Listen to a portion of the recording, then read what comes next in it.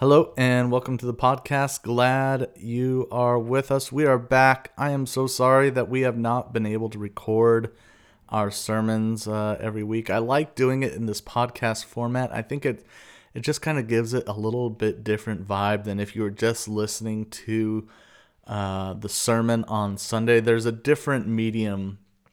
There's a different way of communication depending on the medium, So preaching on a Sunday morning, I think I talk a little bit differently when I preach than when I do an audio podcast, and so I just want to be as effective as a communicator as I can as we podcast. And so my old rig was broken, and it was very challenging to record 35 to 45 minutes at a time, and so I have a new system so I can do that now. So we're back, and this will be happening every single week.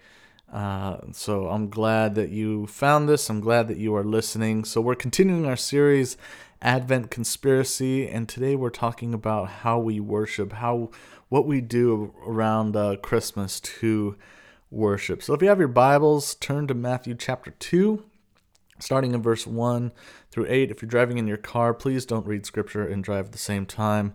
It's probably dangerous, so you can just listen. It says this: After Jesus was born in Bethlehem in Judea, during the time of King Herod, Magi from the east came to Jerusalem and asked, "Where is the one who has been born King of the Jews?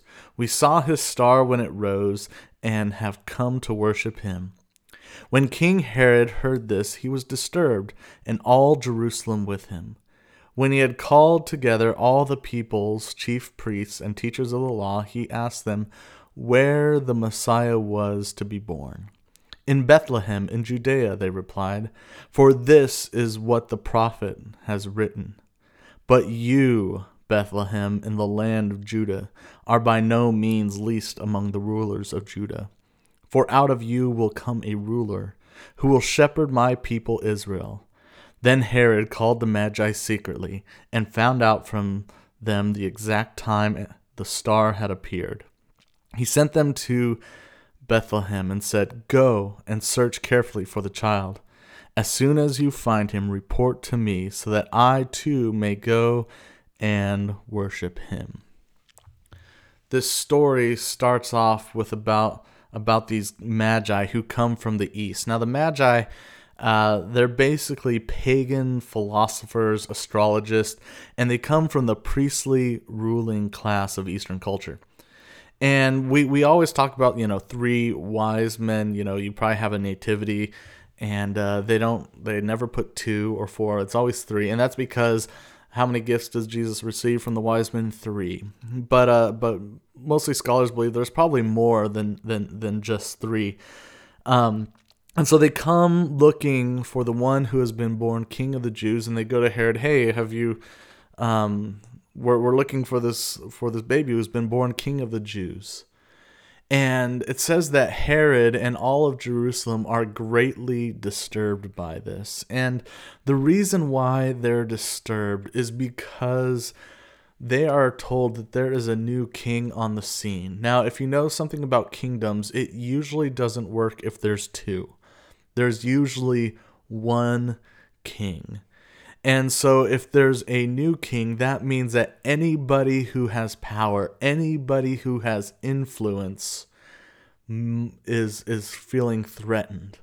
And so this is very disturbing for Herod and for all those who find themselves in any sort of powerful role. And so Herod, he's this guy, and he's the current king set up by Rome to oversee Palestine. And Herod, he has a lot to lose. Herod, when people describe Herod, they describe him as impressive, effective, and successful. His kingdom was large, and it was extremely wealthy. And one of the things that Herod did was he just built and built and built and built. And so he actually had 7 palaces that were all larger than Caesar's. So the guy probably had a little bit of an ego. Now, usually I think 6 is excessive, but 7. He had 7 palaces, all bigger than Caesar's. And Rome actually really liked Herod because he did an impressive job of building, but he also kept the peace. And one of the ways that he kept the peace was that he was the guy who built the Jewish temple. It was under his watch that the temple was built, and so he pleased many Jewish leaders, and so they found themselves kind of at Herod's mercy. And so, yeah, he's kind of a bad guy, he's kind of shady, but he did build us the temple. I mean, Herod, he's known for he killed his favorite wife. He had 10 wives, and he killed his favorite. He killed some of his mother-in-laws. He killed cousins. He killed uncles. He actually had 2 of his own sons killed because he thought they were plotting to overthrow him. He just thought they were plotting to overthrow him. You know, when scholars say that when Herod, he was coming to the end of his life and he knew it, he had this idea to gather all the Jewish leaders into a stadium and have them all executed so that people would grieve. This is just the kind of guy that Herod is. And the reality is that many people in Jerusalem have aligned themselves with Herod because he's built the temple. And so you kind of have to take Herod for what you get. You have this nasty ruler who's built massive palaces and buildings, and his kingdom is quite impressive, but he is a tyrant. And so when he gets word that that the King of the Jews has been born, he and all the other people who have power feel threatened. And the reality is the reason why they feel threatened is because they have a lot to lose. Isn't that true with anxiety and fear? That we tend to have more anxiety and more fear when we have more to lose. Have you ever saved up money for something? Maybe it's that car you've always wanted, or maybe it's some gadget. And then when you get it, you treat it with, like, you know, the term little kid gloves. You treat it very gently, you know, because you realize if you were to lose it, you would feel more depressed than when you didn't have it at all. Why? Because you have more to lose. And so we see the way that Herod lives is with extreme anxiety and extreme fear. Now, I think one of the things we're supposed to see in Scripture is we're supposed to contrast Herod with Mary and Joseph. Because if you think about it, shouldn't it be Mary and Joseph the ones that live with anxiety and fear? But if you remember last week, Mary, when she finds out that she is pregnant, she calls herself blessed. Now, just a reminder that Mary, she's a teenage girl, she's unmarried, she finds out she's pregnant while she's engaged to a guy, and they have no place to have a baby. Now, I don't know about you, I've never been pregnant before, and I've never been searching for a place to have a baby, but I would imagine that would create quite a bit of anxiety. And it's interesting, the people in this story who are filled with anxiety and fear are the people who have a lot to lose. So we have Herod and the establishment who have palaces, who have power, who have authority, are threatened by a baby born in a barn. Now here's the irony, is that when we go to worship this Christmas, one of the ways we do that is going and buying gifts for people. You know, sometimes I wonder if, aliens were to land. Have you seen the movie Arrival? Maybe something like that. If aliens were to land and were to observe us during Christmas, I wonder if they would associate what we do with Jesus. It might look like this, that we get in our cars and we drive to these massive parking lots. And we park yards, hundreds of yards away from this large, ornate temple. And then we get out of our cars and we walk towards this large ornate temple, and it has these large sliding glass doors that welcome and draw us in. And they're always clean and they're immaculate inside.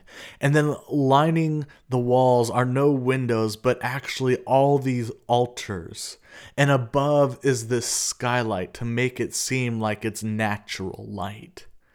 And we stroll through this large temple, and then we go and we pick out an item, and then we take it to the altar, and we hand them our credit card for the money that we have earned, or our debit card for the money that we have earned. We don't use credit here. And then we purchase this shirt, this gift, whatever it may be. And then we leave the temple, get into our car, we wrap it up, and we give it as a gift to somebody, all to celebrate Christmas. It's a strange way in which we worship Jesus. Now, don't get me wrong. I love gifts. I love giving gifts. I like receiving gifts.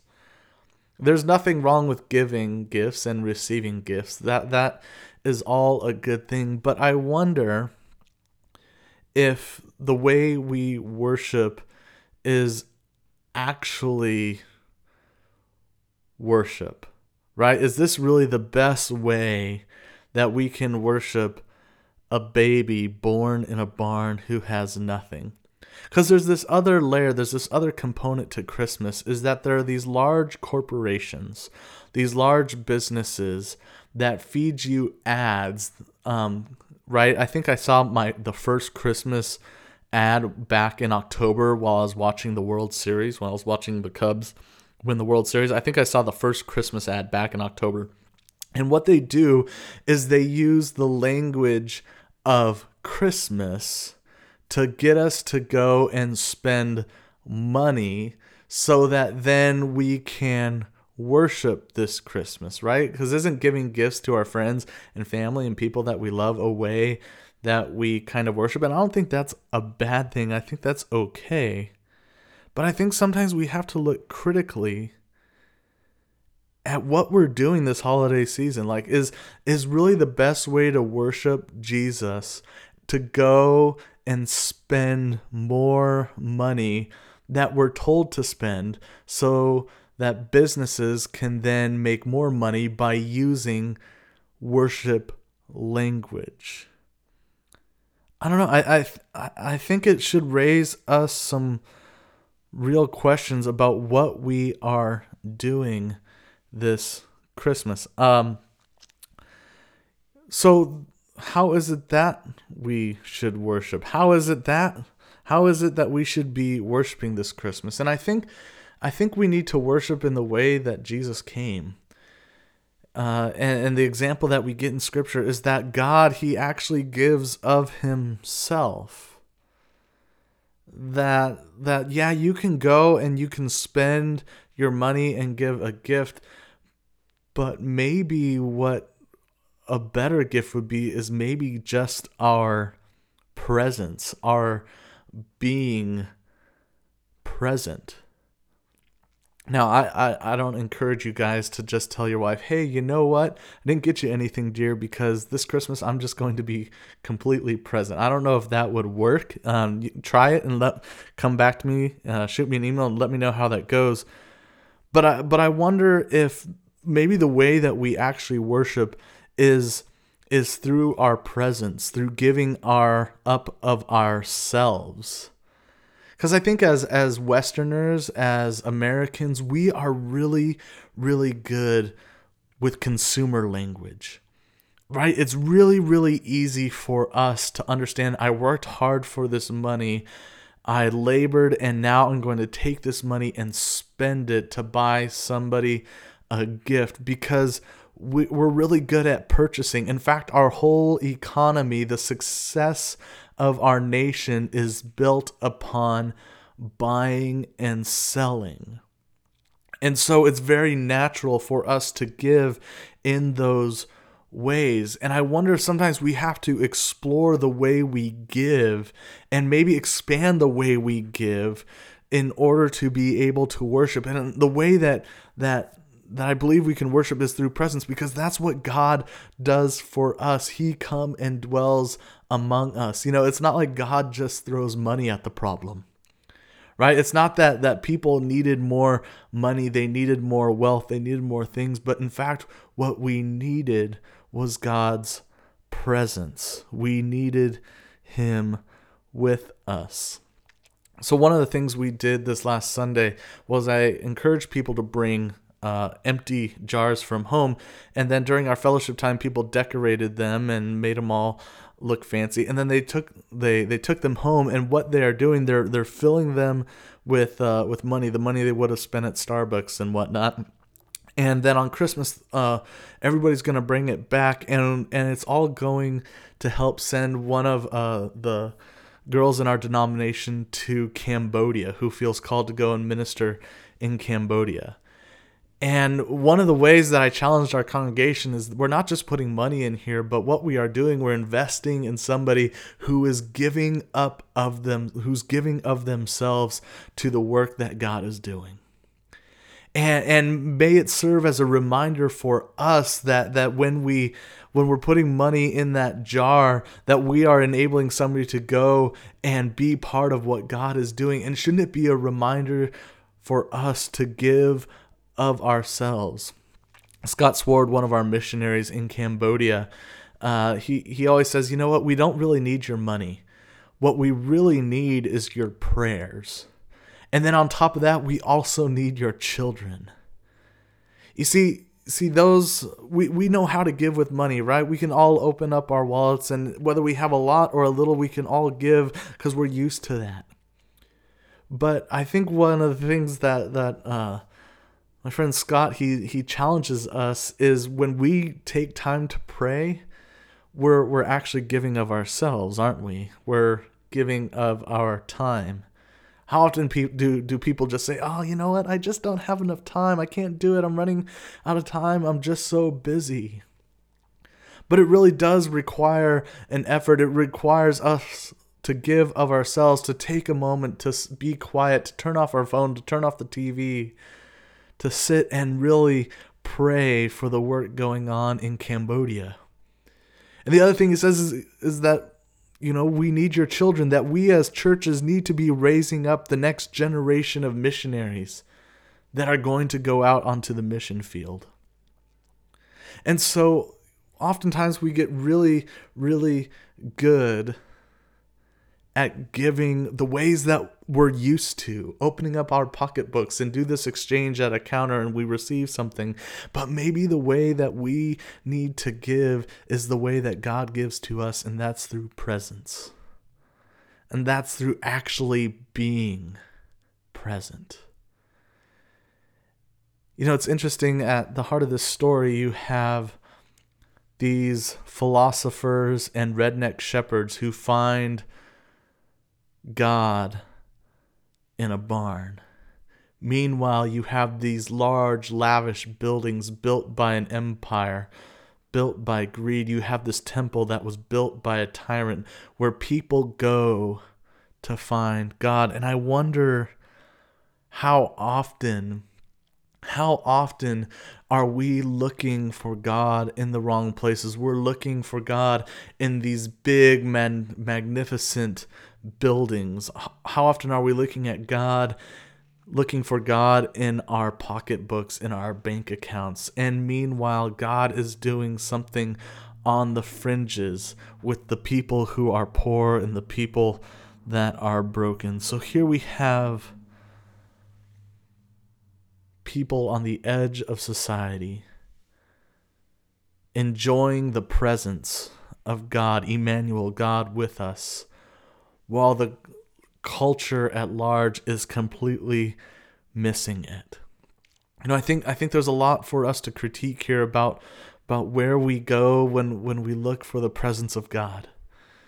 It was interesting during this election season. It was fascinating listening to what people in my tribe were looking for in a president. And one of my critiques of us as Christians is that sometimes we get really wrapped up on these issues of this idea of religious freedom, that we want this freedom to practice our religion, and that freedom comes from whoever is in power, so that the things that we say are scripturally important are played out in our democratic process. But the reality is that nowhere in Scripture does it promise for us to be free to practice our faith. Nowhere in Scripture does it say that in fact you need security and you should seek that out. Nowhere in Scripture does it say that prosperity is a sign of blessing. And yet, these are the places that oftentimes we as Christians go. We go to the empire to seek these things. We go to the legislation. We go to the president. We go to those things to have these freedoms, when in fact they actually have nothing to do with what God promises us. And then you look at this Christmas story about Mary and Joseph, who are fleeing a tyrant. They have their baby in a barn.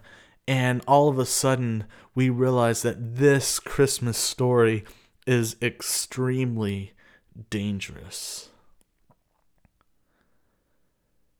So how is it that we can worship this Christmas season? And I think it's we have to look at what we're giving ourselves to, and maybe learn to give in a different way. So I want to challenge us this Christmas season is that maybe we need to actually spend less and give more of ourselves, more time and more energy to the people around us. Maybe we need to give more time and more energy to our churches. Maybe we need to give more time and more energy to our spouses, to our kids. Because the way that the world is transformed is through God's presence with us. And I think oftentimes, what if we were just more present in our churches with our families? What if we were more intentional with our time rather than just saying, oh, I'm on this time crunch, I have to get this done. There's no time for you. There's no time for the work being done by the church. There's no time for Cambodia. There's no time for my neighbor who's hurting. What if we actually gave of ourselves? So I'm inviting you to spend less on thoughtless gifts and maybe give more meaningful gifts with our time and with our presence. And may you find the Christ not in shopping malls, not in large establishments, but may you find him in the smallness, in the weakest and most vulnerable of places. May you seek him, and when you seek him, you will find him. Go in grace and peace.